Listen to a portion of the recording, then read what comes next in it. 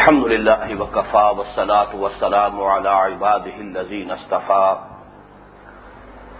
خصوصا على أفضلهم وخاتم النبيين محمد الأمين وعلى آله وصحبه أجمعين.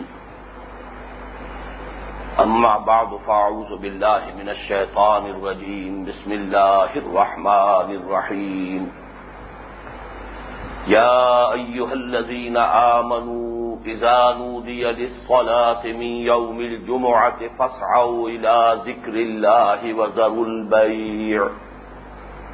ذلكم خير لكم إن كنتم تعلمون. فإذا قضيت الصلاة فانتشروا في الأرض وابتغوا من فضل الله واذكروا الله كثيرا لعلكم تفلحون. وَإِذَا رَأَوْا تِجَارَةً أَوْ لَهْوًا انفَضُّوا إِلَيْهَا وَتَرَكُوكَ قَائِمًا قُلْ مَا عِندَ اللَّهِ خَيْرٌ مِّنَ اللَّهْوِ وَمِنَ التِّجَارَةِ وَاللَّهُ خَيْرُ الرَّازِقِينَ. صدق الله العظيم. رب اشرح لي صدري ويسر لي أمري واحلل عقدة من لساني يفقهوا قولي. اللهم ربنا ألهمنا رشدنا وأعذنا من شرور أنفسنا. اللهم أرنا الحق حقا وارزقنا اتباعه وأرنا الباطل باطلا وارزقنا اجتنابه. اللهم وفقنا لما تحب وترضى. اللهم أعنا على ذكرك وشكرك وحسن عبادتك. آمین یا رب العالمین. گزشتہ نشست کے آخر میں عرض کیا جا چکا ہے کہ سورہ جمعہ کا دوسرا رکوع جو صرف 3 آیات پر مشتمل ہے، اپنے مضمون کے اعتبار سے اپنی جگہ مکمل بھی ہے، خود مکتفی بھی ہے، اور بظاہر، اس لفظ بظاہر کو انڈر لائن کر لیجئے، بظاہر پہلے رکوع کے مضامین سے منقطع بھی ہے اور غیر مربوط بھی ہے، لیکن یہ صرف ظاہری اعتبار سے ہے. بنظر غائب اگر دیکھا جائے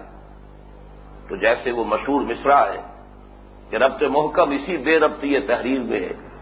بہت گہرا ربط ہے اور بہت منطقی تعلق ہے اس رکوع کا پہلے رکوع کے مضامین کے ساتھ. اگرچہ اس ربط کی طرف اختصار کے ساتھ گزشتہ نشست کے آخر میں نے کچھ اشارے کیے تھے، لیکن اب آج جب کہ ہم ان آیات کا مطالعہ کر رہے ہیں تو انہیں اچھی طرح سمجھ لیجیے، اور یہ بات ذہن میں رہے کہ اصل میں یہ 4 سورتیں جو اس مقام پر آئی ہیں، سورہ صف اور سورہ جمعہ، پھر سورہ منافقون اور سورہ تغابن، ان میں سے سورۃ التغابن جو ہے وہ ہمارے اس منتخب نصاب کے دوسرے حصے میں جو مضامین ایمان کے زیر بحث آئے ہیں ان میں شامل ہیں. یہ 4 صورتیں در حقیقت بہت مربوط ہیں آپس میں، لہذا میں اس ربط کو بھی سورۃ الصف کے مضمون سے شروع کر رہا ہوں. سورہ صف کا مضمون کیا تھا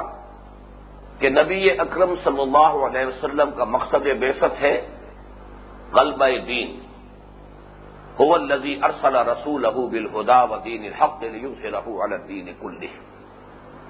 اس غلبہ دین کے لیے جد و جہد، جہاد اور قتال کے مختلف مراحل کے لیے پرزور دعوت دی گئی، اور اس کے لیے جو جمعیت، جو جماعت، جو حزب اللہ تشکیل ہونی ضروری ہے، اس کی بنیاد کو آخری آیت میں واضح کر دیا گیا. یہ گویا کہ خلاصہ ہے چند جملوں میں سورۃ الصف کے مضامین کا. اس کے بعد سورہ جمعہ، یہ گویا کہ اس کے جوڑے کے طور پر جس کے بارے میں بڑی تفصیل کے ساتھ بیان ہو چکا ہے کہ نسبت زوجیت ان دونوں کے مابین کتنی گہری اور کتنی نمایاں ہے. اس سورہ مبارکہ کا مضمون یہ ہے کہ اس جد و جہد کے لیے، اس جہاد اور قتال کے لیے مردان کار اور افرادی قوت کیسے فراہم ہوگی اور کیسے اس کی تربیت کی جائے گی. یہ گویا کہ انقلاب نبوی علی صاحب الصلاۃ والسلام کا اساسی منہاج، وہ ہیومن میٹیریل کیسے پروکیور کیا جائے گا اور اس کی تربیت کیسے ہوگی، یہ مرکزی مضمون ہے سورۃ الجمعہ کا. اور اس میں جیسا کہ ہم دیکھ چکے ہیں اس کی مرکزی آیت جو ہے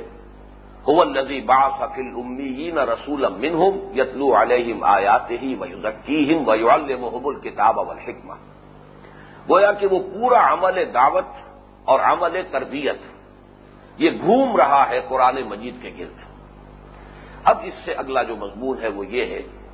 کہ جب حضور صلی اللہ علیہ وسلم کی انقلابی جدوجہد کے نتیجے میں ایک مسلمان معاشرہ وجود میں آ گیا، مدینہ منورہ میں، چاہے اسے جدید جو تصورات ہمارے ہیں اس کے اعتبار سے ہم ریاست قرار نہیں دے سکتے، لیکن ایک دارالاسلام محدود معنی میں وجود میں آ گیا، تو اب اس عمل کا تسلسل جو ہے یتلو علیہم آیاتہ ویزکیہم ویعلمہم الکتاب والحکمہ،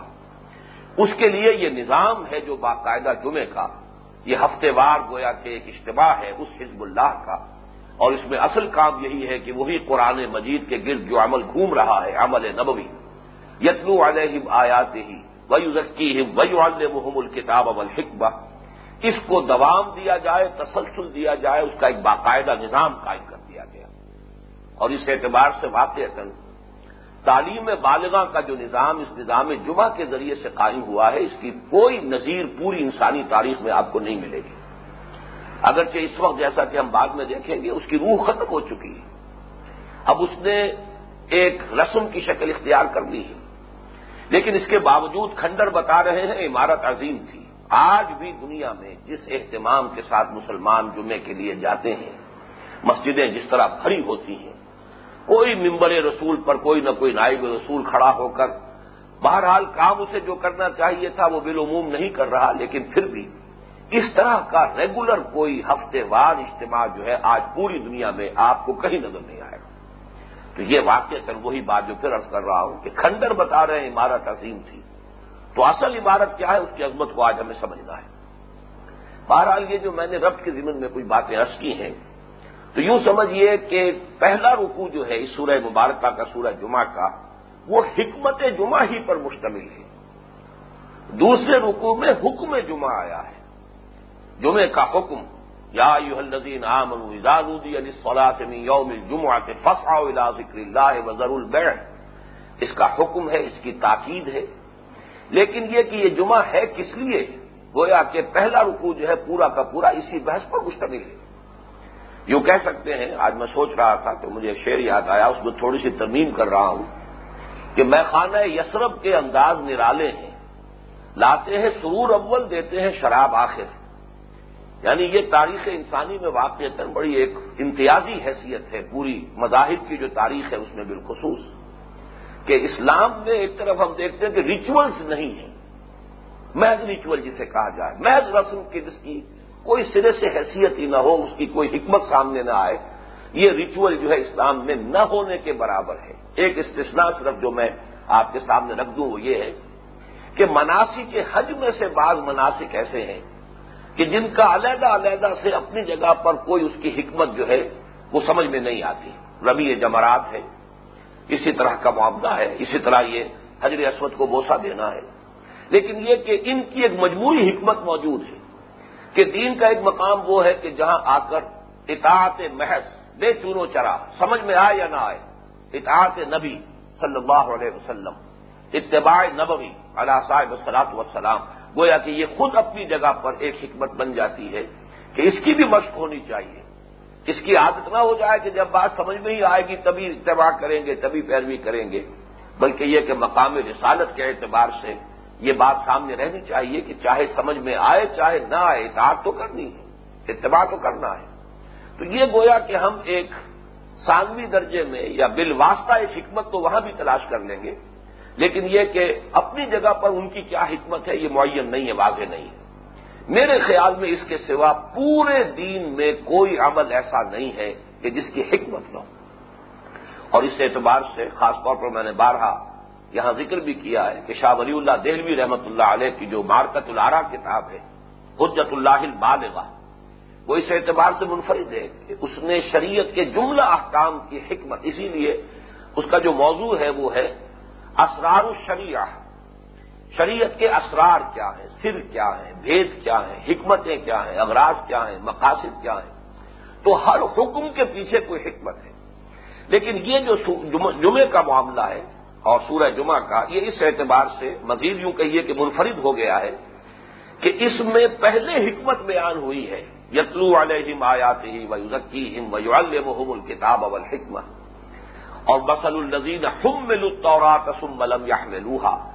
حضور کے بعد صلی اللہ علیہ وسلم وارث قرآن بنی ہے امت،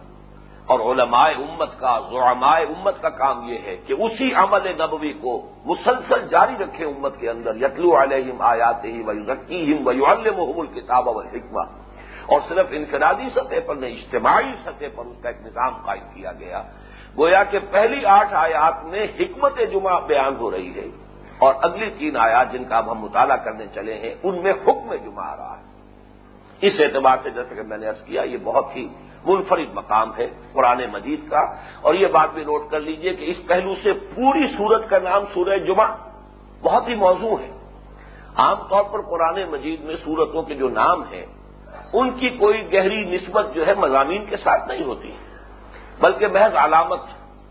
جو کہ اس میں علم کا اصل مقصد ہوتا ہے۔ اس میں علم جو ہے، لاہور شہر لاہور ہے، اس کا نام لاہور ہے، یہ اس میں علم ہے۔ اب اس شہر لاہور کے ساتھ اس لفظ لاہور کی کیا نسبت ہے، کیا معنوی ربط ہے؟ کچھ نہیں، یہ تو ایک علامت ہے، اس میں علم ہے۔ تو اکثر و بیشتر صورتیں جو ہے قرآن مجید کی، ان کے نام صرف بطور علامت ہیں۔ سورہ بقرہ، اس کے یہ معنی نہیں ہے کہ اس میں گائے کی اناٹمی اور فزیولوجی زیر بحث آئی ہے اور گائے ہی کا مضمون ہے جو بیان ہو رہا ہے۔ ایک جگہ پر آپ یوں سمجھیے کہ 286 آیات میں سے زیادہ وہ 4-5 آیتیں ہوں گی جن میں وہ واقعہ ایک آیا ہے کہ بنی اسرائیل کو حکم دیا گیا تھا گائے کو ذبح کرنے کا، ان کا جو رد عمل تھا، جو طرز عمل تھا وہ بیان ہوا ہے۔ صرف اس واقعے کی مناسبت سے اس کا نام ہو گیا سورۃ البقرہ، تو اس کے مضامین کے ساتھ اس کا کوئی تعلق نہیں، علامت ہے۔ لیکن سورۃ الجمعہ، یہ گویا کہ جو تشریح میں نے ابھی کی ہے اس سے یہ بات سامنے آئی کہ واقعتاً نہایت موزوں نام ہے اس کا سورۃ الجمعہ، اس لیے کہ پہلی 8 آیات میں حکمت جمعہ بیان ہو رہی ہے اور اگلی 3 آیات میں حکم جمعہ آ رہا ہے۔ اسی کی ایک اور نمایاں مثال آ رہی ہے، بلکہ نمایاں تر مثال آ رہی ہے اگلی سورت جو ہے سورۃ المنافقون، اور یہ ہمارے اس منتخب نصاب میں اگلا درس اسی پر مشتمل ہے۔ وہ اور بھی زیادہ نمایاں ہے کہ پوری سورت وہ بھی 11 آیات پر مشتمل ہے، ایک رکوع پہلا 8 آیات کا اور دوسرا رکوع 3 آیات کا، اور اس میں یہ ہے کہ نفاق کا مضمون جس جامعیت کے ساتھ آیا ہے اس پر تو انشاءاللہ تعالیٰ اب اس کے بعد چونکہ اگلا درس ہمارا وہ یہ تفصیل سے گفتگو ہوگی، تو یہاں یہ 2 صورتیں اس اعتبار سے بہت نمایاں ہو گئی کہ دونوں کے ناموں کا بڑا گہرا تعلق ان کے مضامین سے ہے۔ اب آئیے ہم اس کا سلسلے وار مطالعہ شروع کرتے ہیں۔ یا ایھا الذین آمنوا اذا نودی للصلاۃ من یوم الجمعۃ فاسعوا الی ذکر اللہ وذروا البیع ذالکم خیر لکم ان کنتم تعلمون۔ اے اہل ایمان، اے ایمان والو، اے ایمان کے مدعیوں، اے ایمان کے دعوے داروں، جب ندا دی جائے، پکارا جائے، آذان دی جائے نماز کے لیے جمعے کے دن، تو لپو دوڑو ہمتن متوجہ ہو جاؤ اللہ کی یاد کی طرف، اللہ کے ذکر کی طرف، وذروا البیع،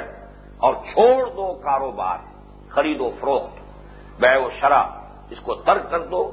ذالکم خیر لکم ان کنتم تعلمون، یہی تمہارے لیے بہتر ہے اگر تم علم رکھتے ہو۔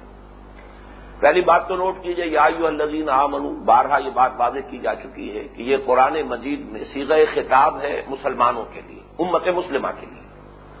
اس میں مومنین صادقین بھی شامل ہوتے ہیں، ایسے مسلمان بھی جو مسلمان تو ہیں لیکن ایمان ان کے دلوں میں ابھی راسخ نہیں ہوا ہے، لیکن نفاق بھی نہیں ہے، اور تیسرے یہ کہ منافقین بھی اس خطاب میں شامل ہوتے ہیں۔ یہ عمومی خطاب ہے امت مسلمہ کے لیے، مسلمانوں کے لیے۔ یہاں پر خاص طور پر نوٹ کیجئے کہ اگرچہ لفظ یہ عام ہے یا ایھا الذین آمنوا، تمام مسلمان، لیکن یہاں پر یہ عام مخصوص منہ البعض، یہاں تمام مسلمان مخاطب نہیں ہے، اس لیے کہ جمعہ کی فرضیت جو ہے وہ تمام مسلمانوں پر نہیں ہے، یہ بعد میں بات عرض کروں گا۔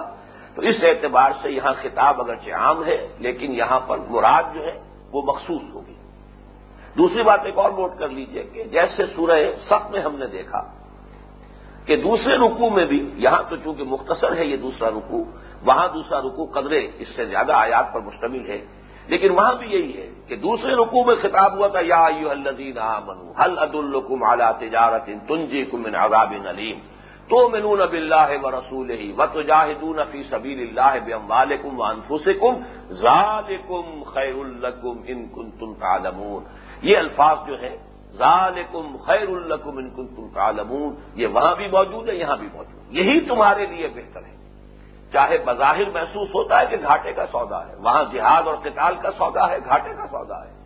جان کے لیے، مال کے لیے خطرات ہیں، خدشے ہیں، اندیشے ہیں، مال خرچ کرنا پڑتا ہے. حالانکہ وہ طبعاً انسان کو بہت محبوب ہے، جان انسان کو بڑی پیاری ہے، بچانا چاہتا ہے، لیکن وہ جان کا خطرہ لے کر میدان جنگ میں آنا ہے. بظاہر گھاٹے کا سودا ہے، لیکن یہ کہ اسی میں خیر ہے، اسی میں بہتری ہے، اسی میں منفعت ہے، اسی میں مصلحت ہے اگر تم حقیقی علم سے بہرہ ہو. اسی طرح کاروبار چھوڑ دینا. ہو سکتا ہے کہ کوئی دکاندار بیچارہ صبح سے بیٹھا رہا ہو اور اسے کوئی گاہک ابھی نہ آیا ہو، کوئی کاروبار اس نے نہ کیا ہو، اور اچانک اسی وقت کے ادھر اذان کی آواز آئے اور ادھر کوئی گاہک بھی دکان میں داخل ہو جائے. اب اس کے ایمان کے لیے ایک بہت بڑی آزمائش ہو جائے گی کہ ادھر حکم ہے کہ چھوڑ دو کاروبار، ضرور بیٹھ چھوڑ دو کاروبار. لیکن یہ کہ یہاں صبح سے ابھی تک کوئی کمائی نہیں کی ہے،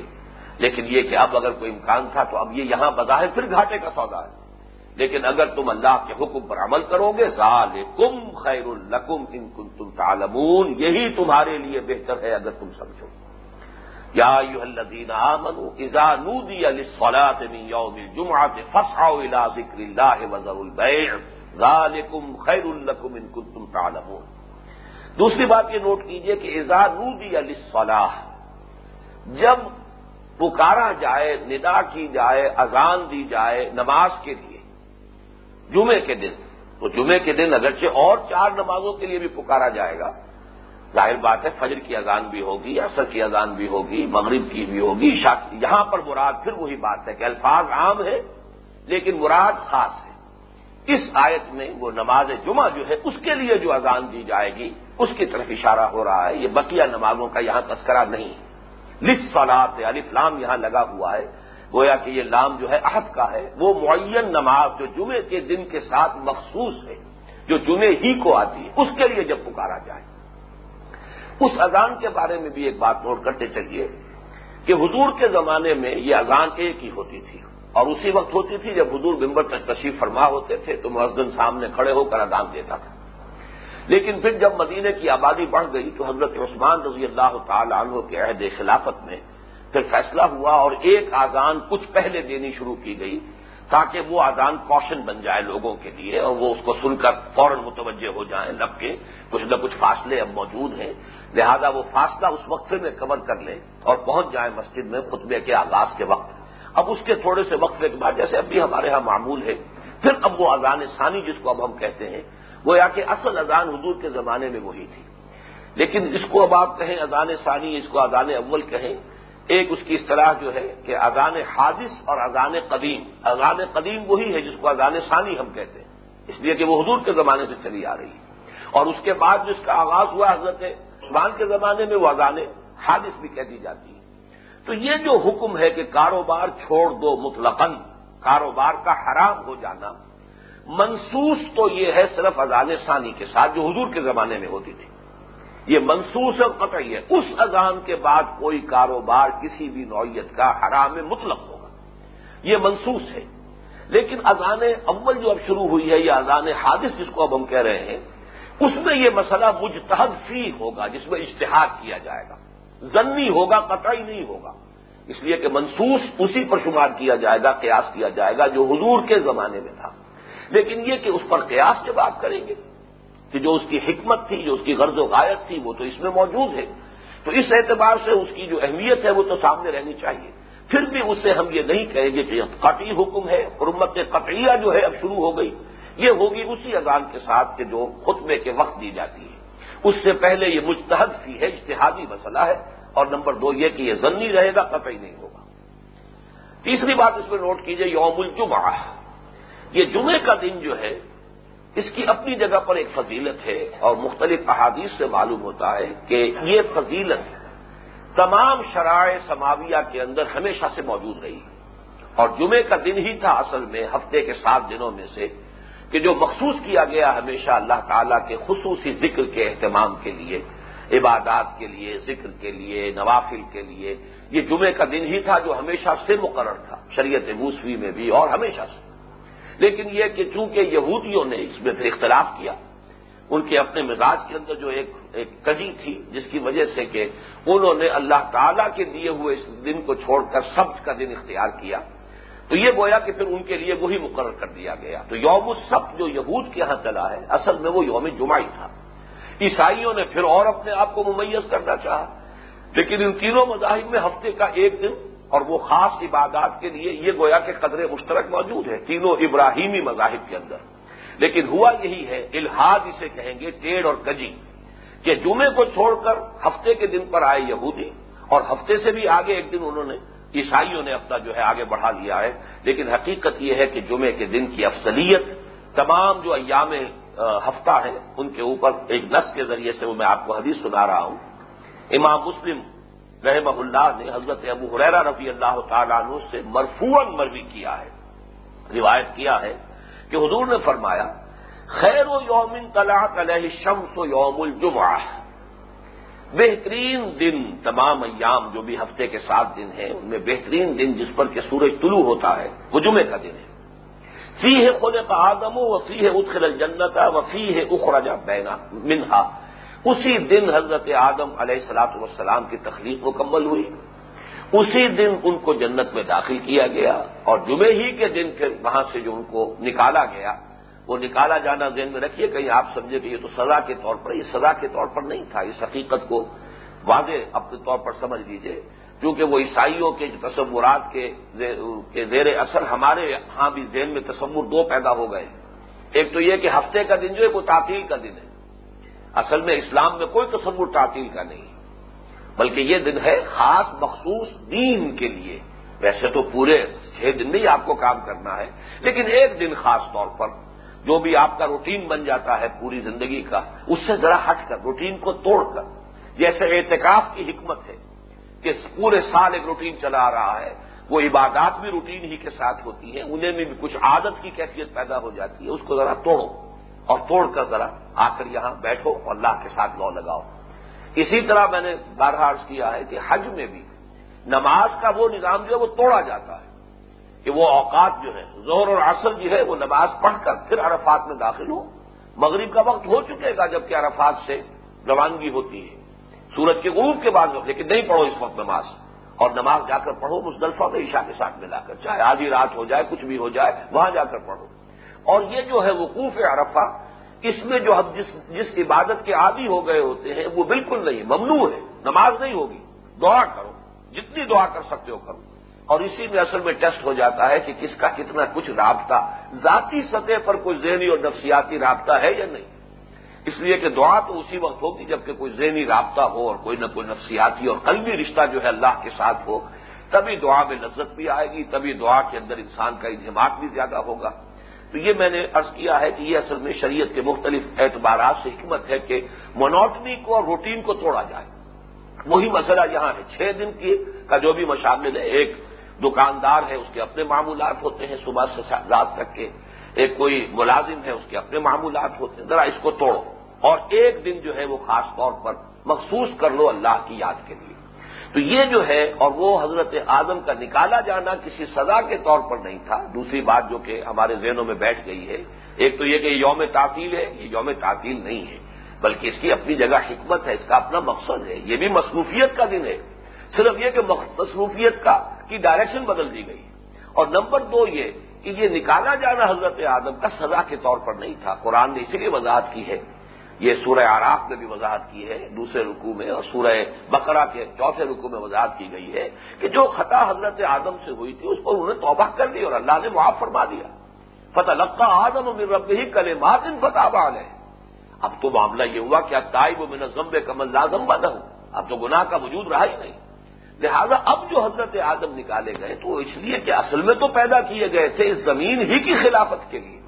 یہ تو ایک ٹریننگ پیریڈ تھا، جیسے CSP کے لیے سلیکشن ہو گیا ہو، لیکن اکیڈمی میں کچھ عرصے رکھ کر کچھ ٹریننگ دی جاتی ہے. حقیقت میں تو اکیڈمی میں رکھنا ان کا وہ مقصود بھی ذات نہیں ہے، وہ تو وہاں سے نکلیں گے اور جا کے جو بھی اپوائنٹمنٹ ہوگی اپنا چارج سنبھالیں گے. تو یہ تصور ذہن میں رکھیے کہ حضرت آدم کا یہ جنت سے نکالا جانا بھی سزا کے طور پر نہیں ہے، بلکہ یہ در حقیقت یہ بھی ایک اعزاز ہے کہ آپ جائیے اور جو آپ کا جو مقام ہے اور جو جگہ ہے آپ کی اپوائنٹمنٹ کی وہاں چارج سنبھالیے۔ بہرحال بات جو بیان ہو رہی تھی وہ یہ کہ یہ فرمایا گیا کہ جمعے کا دن بہترین دن ہے، اور یہی اصل میں دیا گیا تھا یہود کو۔ اس کے ضمن میں خاص طور پہ میں سورہ نحل کی 2 آیات سنا رہا ہوں، آیت 123 اور 124۔ اس دونوں آیتوں میں ربط یہی ہے کہ ابراہیمی مذاہب میں اصل تو تھا دن ہفتے کا جمعہ، یہود نے اپنی شرارت نفس کی وجہ سے اس کو چھوڑا اور ہفتے کا دن اختیار کیا، پھر وہی ان کے لیے اللہ تعالی نے طے کر دیا۔ لیکن اب حضور کو حکم ہوا ہے کہ اب آپ اثر نو شریعت ابراہیمی اور ملت ابراہیمی کی تجدید کریں، اسی پر قائم ہو جائیں۔ چنانچہ یہاں فرمایا ثم اوحینا الیک ان اتبع ملت ابراہیم حنیفا وما کان من المشرکین۔ جب اس سے پہلے جو بھی ذکر ہوا ہے اس کے بعد فرمایا کہ پھر ہم نے اے نبی آپ کی طرف وحی کی ہے، یہ قرآن مجید وحی کیا ہے، آپ کے اوپر ہم نے وحی نازل فرمائی ہے، اور اس کا اصل مرکزی خیال کیا ہے کہ پیروی کیجیے ابراہیم کے طریقے کی، یعنی تبع ملت ابراہیم حنیفا وما کان من المشرکین، اور مشرکین میں سے نہیں تھے۔ انما جعل السبت علی الذین اختلفوا فیہ، یہ ہفتہ جو مقرر کیا گیا تھا یہ ان لوگوں پر جنہوں نے اس میں اختلاف ڈالا، گویا کہ یہ سزا کے طور پر تھا۔ اللہ تعالیٰ ایک نعمت دیتا ہے، آپ کفران نعمت کرتے ہیں تو اللہ تعالیٰ وہ نعمت اپنی سلب کر دیتا ہے۔ تو جمعے کی فضیلت سلب کر لی گئی ان سے، اور ان کے لیے پھر ہفتہ ہی مقرر کر دیا گیا کہ جو تمہیں پسند ہے، جو تمہارا چوائس ہے، تم فضیلت کو چھوڑنا چاہتے ہو تو ٹھیک ہے، تم اس سے محروم کیے جا رہے ہو۔ انما جعل السبت علی الذین اختلفوا فیہ وان ربک لیحکم بینہم یوم القیامۃ فیما کانوا فیہ یختلفون، اور اب اس کے فیصلے تو قیامت کے دن ہو جائیں گے، کس کس نے کیا کیا اختلاف پیدا کیا، دین میں کس کس راستے سے انحراف اور الحاد کی راہیں جو ہے وہ تلاش کی اور ایجاد کی، یہ سارے فیصلے قیامت کے دن ہو جائیں گے۔ تو یا ایھا الذین آمنوا اذا نودی للصلاۃ من یوم الجمعہ فاسعوا الی ذکر اللہ وذروا البیع۔ اب فسعو کا لفظی ترجمہ ہوگا دوڑو اللہ کی یاد کی طرف، لیکن اس سے مراد ہے جیسے دوڑنے میں انسان کی پوری توجہ ہوتی ہے اپنے کسی ہدف کی طرف، پورا وجود اس کا اپنی پوری قوت کے ساتھ، تو مراد اصل میں یہ ہے کہ ہم عقل متوجہ ہو جاؤ، لب کو پوری جلدی کرو، جلد از جلد پہنچنے کی کوشش کرو، لیکن اس سے مراد جو ہے وہ دوڑنا جو ہے فزیکلی دوڑنا وہ نہیں ہے، اس لیے کہ حضور صلی اللہ علیہ وسلم نے دوڑ کر نماز کے لیے آنا منع فرمایا ہے۔ کہ آج میں غور کر رہا تھا تو ایک نکتہ ذہن میں آیا ہے واللہ عالم، وہ یہ ہے کہ یہ مسجد کے اندر دوڑنا ہے جس کو روکا گیا ہے، اس لیے کہ مسجد میں آ کر کوئی شخص جو ہے جب دیکھتا ہے کہ اب رکعت جا رہی ہے، امام رکوع کرنے والا پھر دوڑ لگاتا ہے، تو اس سے جو غیر معمولی آواز پیدا ہوتی ہے وہ جو نمازی ہے ان کی توجہ کو منعطف کرنے کا اور اس نماز سے ہٹانے کا سبب بن جاتا ہے۔ لیکن فرض کیجئے کوئی شخص دور سے چلا آ رہا ہے اور اسے اندازہ ہو رہا ہے کہ نماز کا وقت قریب ہو گیا ہے، اگر وہ دوڑتا بھی ہے تو وہ کوئی چیز ممنوع نہیں ہوگی کہ اگر دنیا کے اپنے کسی کام کے لیے وہ دوڑتا ہو تو پھر یہ کہ اگر اس بات کے لیے کہ میں جو بھی تکبیر تحریمہ ہے وہ میری چھوٹنے نہ پائے، لیکن مسجد میں آ کر پھر اب اس کو وقار اور سکینت کے ساتھ وہاں مسجد کے اندر جو بھی حصہ اسے کور کرنا ہے، جو فاصلہ اسے طے کرنا ہے، اس کے اندر دوڑنا جو ہے وہ ممنوع ہے۔ یہ جو فرمایا گیا فسعوا الی ذکر اللہ، اب اس میں ایک تو میں چاہتا ہوں کہ کچھ احادیث آپ کو سنا دوں جس سے یہ نماز کا وجوب ثابت ہوتا ہے اور اس کی سختی، اور نمبر 2 یہ کہ اس کو ترک کرنے پر مذمت کس درجے آئی ہے، اس سے یہ کہ فسعوا الی ذکر اللہ وذروا البیع، یہ اس کے اندر جو تاکیدی رنگ ہے وہ پورے طور پر واضح ہو جائے گا۔ پہلی حدیث جو آپ کے سامنے میں رکھ رہا ہوں وہ امام ابو داؤد رحمہ اللہ نے حضرت عبداللہ ابن عمرو بن العاص سے روایت کی ہے رضی اللہ تعالی عنہما، الجمعۃ علی من سمع النداء، جمعہ ہر اس شخص پر فرض ہو جاتا ہے جو اذان سن لے۔ یہ تو ظاہر بات ہے کہ اذان کا وقت ہے، اذان اگر کان میں آئی ہے تو اس کی فرضیت ہے، البتہ یہ ہے کہ اس کا اصل میں مراد کیا تھی کہ فاصلہ جو ہے، کوئی شخص اتنی دور پر رہتا ہے تو شاید اس کے لیے کوئی اس کے اندر جو ہے رعایت کا پہلو نکل آئے۔ دوسری حدیث جو ہے یہ ہے اصل میں کہ جو اس موضوع کے اوپر ایک نص کی حیثیت رکھتی ہے، یہ بھی سنن ابی داؤد کی روایت ہے، الجمعۃ حق واجب علی کل مسلم فی جماعت، ہر مسلمان پر فرض عین ہے جماعت کے ساتھ، اس لیے کہ ظہر کی نماز ہے، وہ اگر آپ جماعت کے ساتھ ادا نہیں کر سکیں تو ظاہر بات ہے کہ آپ اس کے بعد اپنے طور پر بھی پڑھ سکتے ہیں، گھر میں بھی ادا ہو سکتے ہیں، صرف یہ کہ ثواب میں کمی ہوگی نا، نماز تو ہو جائے گی، نماز آپ کی قضا تو نہیں ہوئی، لیکن جمعہ ظاہر بات ہے کہ صرف مسجد میں جماعت کے ساتھ ہوگا۔ اگر جمعہ کسی نے اپنے کسی کسل کی وجہ سے یا عدم توجہی کی وجہ سے اگر اس نے قضا کر دیا، جمعہ گیا، جمعہ اب نہیں آئے گا، اب تو آپ صلاۃ الظہر ادا کریں گے، جمعے سے محرومی ہو گئی۔ تو یہاں یہ لفظ خاص طور پر نوٹ کیجئے کہ الجمعہ تو حق واجب علی کل مسلم فی جماعت الا علی اربعۃ، 4 اشخاص جو ہیں وہ اس سے مستثنا ہیں۔ نمبر 1 عبد مملوک، کوئی غلام ہے، اب غلام ظاہر بات ہے کہ وہ صاحب اختیار نہیں ہوتا،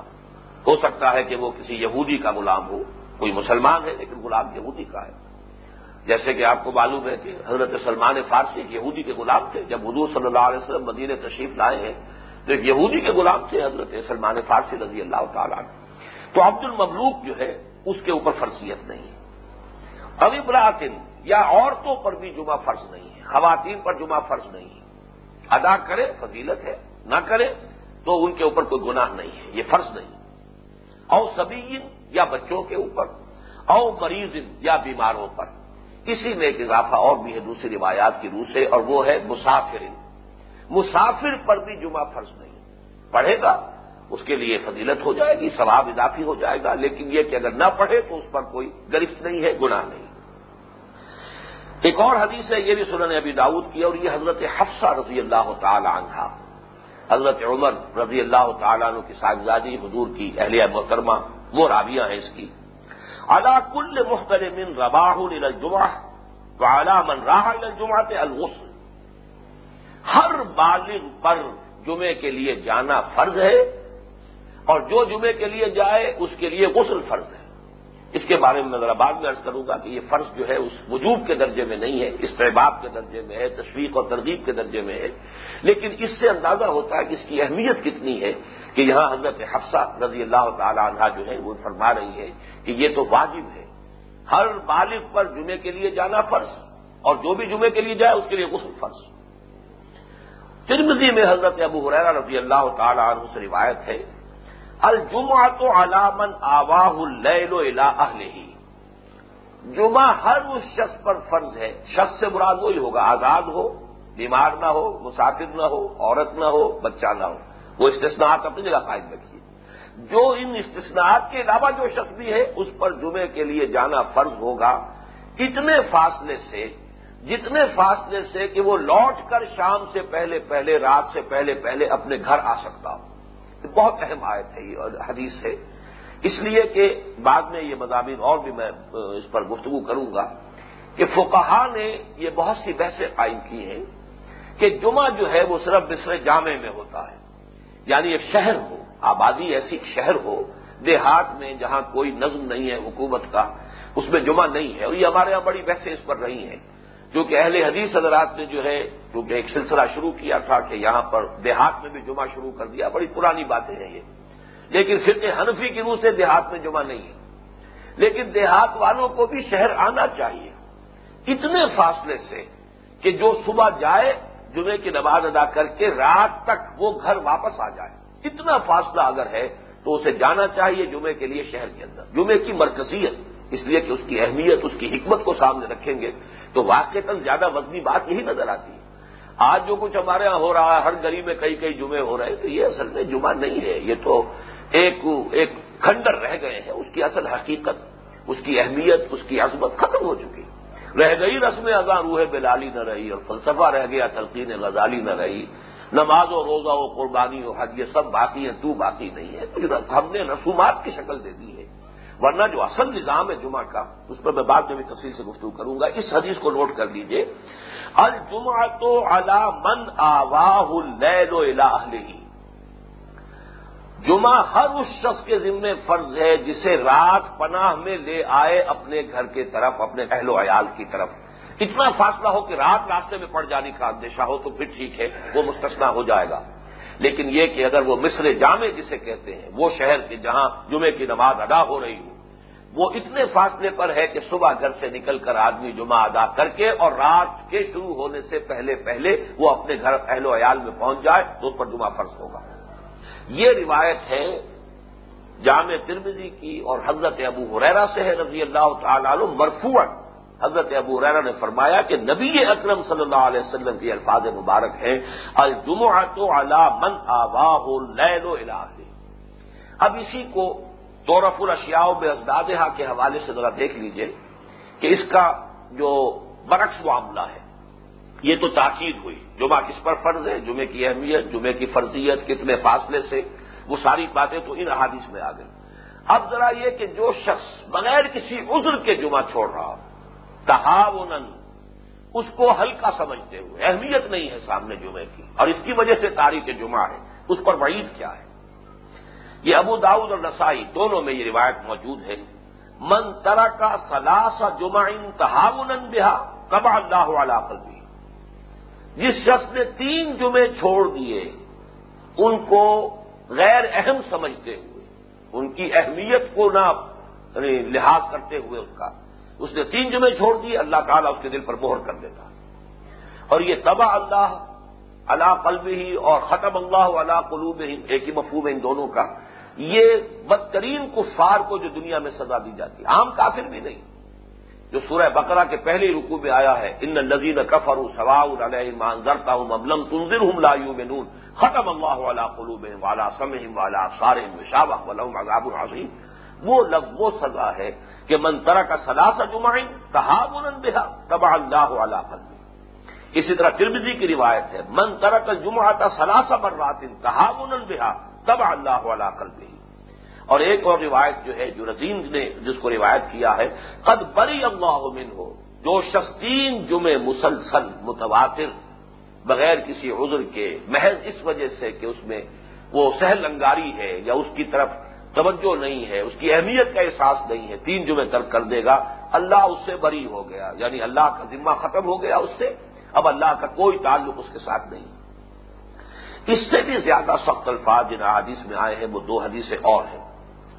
یہ امام مسلم نے روایت کیا ہے حضرت عبداللہ ابن عمرو ابن العاص اور حضرت ابو ہریرہ، 2 راویوں سے یہ روایت ہے جو صحیح مسلم میں موجود ہے رضی اللہ تعالی عنہما انہما سمعا النبی یقول علی منبرہ، کہ ان دونوں حضرات نے، حضرت عبداللہ ابن عمرو ابن العاص نے بھی اور حضرت ابو ہریرہ نے، دونوں نے سنا حضور کو فرماتے ہوئے صلی اللہ علیہ وسلم اپنے منبر پر لَيَنْتَهَيَنَّ أَقْوَامٌ عَنْ وَدْعِهِمُ الْجُمُعَاتِ أَوْ لَيَخْتِمَنَّ اللَّهُ عَلَىٰ قُلُوبِهِمْ ثُمَّ لَيَكُونُنَّ مِنَ الْغَافِلِينَ۔ لوگ باز آ جائیں جمعوں کو ترک کرنے سے، ورنہ لازماً اللہ تعالیٰ ان کے دلوں پر مہر لگا دے گا۔ یہاں ختم قلب کا لفظ آ گیا ہے أَوْ لَيَخْتِمَنَّ اللَّهُ عَلَىٰ قُلُوبِهِمْ، ان کے دلوں پر مہر لگا دے گا، ثُمَّ لَيَكُونُنَّ مِنَ الْغَافِلِينَ، پھر وہ غافلوں میں سے ہو جائیں۔ گویا کہ اللہ تعالیٰ اپنی طرف توجہ، اپنی طرف عنابت سے انہیں محروم کر دے گا۔ یہ توفیق ہی گویا کہ ان کی سلب ہو جائے گی، پھر غافلوں میں سے ہو جائیں گے اگر انہوں نے جمعوں کو ترک کرنے کی روش جو ہے اس کو ترک نہ کیا۔ صحیح مسلم ہی میں حضرت عبداللہ ابن مسعود سے رضی اللہ تعالیٰ عنہ یہ روایت ہے ان النبی صلی اللہ علیہ وسلم قال لقوم یتخلفون عن الجمعہ، کہ حضور نے ان لوگوں کے بارے میں کہ جو جمعوں سے پیچھے رہ جاتے تھے، جمعوں میں شرکت نہیں کرتے تھے، جمعہ ہو رہا ہے اپنے گھر میں بیٹھے آرام کر رہے ہیں، فرمایا کہ قال لقوم یتخلفون عن الجمعہ لقد هممت ان آمر رجلا يصلي بالناس ثم احرق على رجال يتخلفون عن الجمعة بيوتهم، کہ میرے دل میں یہ خواہش پیدا ہوئی ہے، ارادہ پیدا ہوا ہے، یعنی اس درجے ناپسندیدگی ہے، اس درجے کراہت کا معاملہ ہے، مجھے یہ چیز اتنی ناگوار ہے کہ میرے دل میں یہ خیال آیا ہے کہ اپنی جگہ کسی اور کو امام مقرر کر دوں کہ وہ تو امامت کرائے جمعے کی، اور میں جاؤں اور ان لوگوں کے گھروں کو آگ لگا دوں کہ جو جمعے چھوڑ کر اپنے گھروں میں بیٹھے ہوئے ہیں، اور ان کو میں اس آگ کے اندر ان کے گھروں سمیت گویا کہ بھسم کر دوں۔ یہ الفاظ محمد الرسول اللہ صلی اللہ علیہ وسلم جو رؤوف ہیں، رحیم ہیں، شفیق ہیں اور رحمت مجسم ہیں، لیکن یہ کہ جمعے کی اس اہمیت اور عظمت کا آپ اس سے اندازہ کیجئے کہ اس پر حضور صلی اللہ علیہ وسلم کو کس درجے آپ کو ناگواری جو ہے اس کا اظہار آپ فرما رہے ہیں۔ اب ہمم تو میرا یہ جی چاہا، میرا ارادہ ہوا آمر رجلا یصلی بالناس، ثم احرق علی رجال یتخلفون عن الجمعۃ بیوتہم، میں ان لوگوں سمیت ان کے گھروں کو آگ لگا دوں۔ تو یہ گویا کہ مثبت اور منفی دونوں اعتبارات سے ہمارے سامنے جمعے کی اہمیت آ گئی ہے، اور اس میں میں اب ایک حدیث اور سنا دینا چاہتا ہوں، اور اس سے جمعے کے لیے تبکیر، جلدی جانے کی جو اہمیت ہے، بجائے اس کے کہ عین وقت پر آدمی پہنچے، تبکیر کی فضیلت جو بیان ہوئی ہے، یہ امام مالک نے یہ روایت حضرت ابو ہریرہ رضی اللہ تعالی عنہ سے روایت کی ہے۔ ویسے یہ روایت جو ہے ذرا سا ایک لفظی فرق کے ساتھ صحیح بخاری اور صحیح مسلم دونوں میں ہے، اور حضرت ابو ہریرہ ہی سے ہے رضی اللہ تعالی عنہ۔ عن ابی ہریرہ رضی اللہ تعالی عنہ ان رسول اللہ صلی اللہ علیہ وسلم قال من اغتسل یوم الجمعۃ غسل الجنابۃ، حضور نے یہ ارشاد فرمایا کہ جس شخص نے جمعے کے دن غسل کیا، غسل بھی اتنے اہتمام کے ساتھ کیا جتنا کہ فرض اور واجب جو غسل ہوتا ہے۔ آپ کو معلوم ہے غسل جنابت جو ہے اس میں ہر اعتبار سے انسان اپنی پوری طرح پاکی اور طہارت کا اہتمام کرتا ہے۔ وہ غسل جو ہے وہ عام غسل کے مانند نہیں ہے کہ آدمی صرف طبیعت کی جو گرمی کے اثرات کو دور کرنے کے لیے، کسل کو دور کرنے کے لیے، بلکہ یہ غسل جنابت جو ہے جس اہتمام کے ساتھ ہونا چاہیے۔ تو جو شخص جمعے کا غسل کرتا ہے، غسل بھی وہ ثم راح فی الساعۃ الاولی، پھر وہ پہلی گھڑی میں روانہ ہو جاتا ہے، چلا جاتا ہے مسجد کی طرف، فکانما قرب بدنۃ، تو وہ ایسے ہے جیسے کہ اس نے ایک اونٹ قربانی میں دیا ہے، اونٹ اللہ کی راہ میں دیا ہے، اللہ کی راہ میں ذبح کیا ہے اور اس سے تقرب حاصل کرنا چاہا ہے۔ ومن راح فی الساعۃ الثانیہ، جو دوسری ساعت میں دوسری گھڑی میں گیا، فکانما قرب بقرۃ، وہ ایسے ہے جیسے کسی نے گائے ذبح کی اللہ کے لیے۔ ومن راح فی الساعۃ الثالثہ فکانما قرب کبشا اقرنا، اور جو تیسری گھڑی میں جائے گا، تیسرے گھنٹے میں جائے گا، تیسری ساعت میں جائے گا، اس کا ایسا ہے ثواب کا معاملہ کہ جیسے اس نے ایک میڈھا جو ہے سینگوں والا میڈھا وہ اللہ کی راہ میں دیا ہو، اللہ کی راہ میں ذبح کیا ہو، قربان کیا ہو۔ ومن راح فی الساعۃ الرابعۃ فکانما قرب دجاجۃ، جو چوتھی ساعت میں، چوتھی گھڑی میں، چوتھے گھنٹے میں جائے گا، وہ ایسے ہے کہ جیسے کسی نے مرغی صدقہ کر دی اللہ کی راہ میں۔ ومن راح فی الساعۃ الخامسۃ فکانما قرب بیضۃ، جو پانچویں گھڑی میں جائے گا، پانچویں گھنٹے میں جائے گا، وہ ایسے ہے کہ اس نے گویا کہ ایک انڈا اللہ کی راہ میں صدقہ کر دیا۔ فَإِذَا خَرَجَ الْإِمَامُ حَضَرَتِ الْمَلَائِكَةُ يَسْتَمِعُونَ الذِّكْرَ، جب امام نکل آیا خطبہ دینے کے لیے، خرج الامام، ابھی گفتگو شروع نہیں کی اس نے، وہ چل رہا ہے ممبر کی طرف خطبہ دینے کے لیے، حضرت الملائکۃ یستمعون الذکر، تو اب تو فرشتے جو ہیں، ایک اور روایت جو میں نے عرض کیا ہے کہ اس کے اندر تفصیل ہے کہ جب ایسا ہو جاتا ہے تو پھر تو صحف بند ہو جاتے، رجسٹر بند ہو جاتے ہیں۔ مسجد کے دروازوں پر جو فرشتے بیٹھے ہوئے حاضری کا اندراج کر رہے ہیں، وہ اپنے صحیفے اور اپنے رجسٹر لپیٹتے ہیں اور خود وہ آ کر خطبہ سننا شروع کر دیتے ہیں، اور اس میں لفظ آیا ہے یستمعون الذکر، ذکر سننے کے لیے وہ خود ممبر کے پاس آ کر جمع ہو جاتے ہیں۔ میں ابھی اس حدیث پر تو اگلی نشست میں انشاءاللہ تفصیلاً گفتگو کروں گا، لیکن یہ کہ اس وقت مجھے یہ عرض کرنا ہے کہ فسعوا الی ذکر اللہ سے مراد معین ہو گئی کہ لبکو اللہ کی یاد کی طرف۔ یاد سے مراد کیا ہے؟ ویسے تو خود نماز بھی اللہ کی یاد کے لیے، اقیم الصلاۃ لذکری، قائم کرو نماز کو میری یاد کے لیے، یہ بھی ذریعہ ہے ذکر کا، لیکن یہاں اصل مراد جو وہ خطبہ ہے، جیسے کہ یہاں فرمایا فَإِذَا خَرَجَ الْإِمَامُ حَضَرَتِ الْمَلَائِكَةُ يَسْتَمِعُونَ الذِّكْرَ، جب امام نکلتا ہے تو خود فرشتے بھی جمع ہو جاتے ہیں، دروازوں سے ہٹ کر اب وہاں ممبر کے قریب جمع ہو جاتے ہیں، تو وہ ذکر جو سنا جا رہا ہے وہ خطبے کا ذکر ہے۔ تو اصل میں یہ سمجھ لیجئے کہ نماز جمعہ کی اصل اہمیت خطبے کی وجہ سے، نماز جمعہ کو جمعہ بنانے والی شے خطبہ جمعہ ہے، اور اسی میں اس کی حکمت آپ کو نظر آئے گی کہ خطبتین، دو خطبے، اس لیے کہ ظہر کی جماعت جو ہے نماز فرض جو ہے 4 رکعتیں، یہاں جمعے کی رکعتیں 2 رہ گئی، حالانکہ حضور کا خطبہ جو ہے وہ مختصر ہوتا تھا، طویل نہیں ہوتا تھا، گھنٹوں پر نہیں ہوتا تھا مشتمل، لیکن اس کے باوجود، اور آپ معاذ اللہ اتنے آخری عمر تک بھی اتنے ضعیف نہیں ہوئے تھے کہ آپ چند منٹ کے خطبے کے لیے بھی آپ کو درمیان میں استراحت کے لیے اور آرام لینے کے لیے بیٹھنا پڑے، بلکہ اس میں حکمت یہی معلوم ہوتی ہے کہ یہ 2 رکعتوں کے قائم مقام ہے، اور ان 2 رکعتوں کی جگہ پر یہ 2 خطبے ہیں جن کا اضافہ کیا گیا. تو یہ بات سمجھ لینی چاہیے کہ جمعے کی ساری اہمیت اور فضیلت اور عظمت در حقیقت، بلکہ یوں کہیے کہ جمعے کو جمعہ بنانے والی شے خطبہ جمعہ ہے. اب ہمارا وقت ختم ہو گیا ہے، باقی اس پر گفتگو جو ہے انشاءاللہ اگلی نشست میں ہوگی. بارک اللہ لی ولکم فی القرآن العظیم ونفعنی وإیاکم بالآیات والذکر الحکیم، انہ تعالی جواد کریم ملک بر رؤوف رحیم.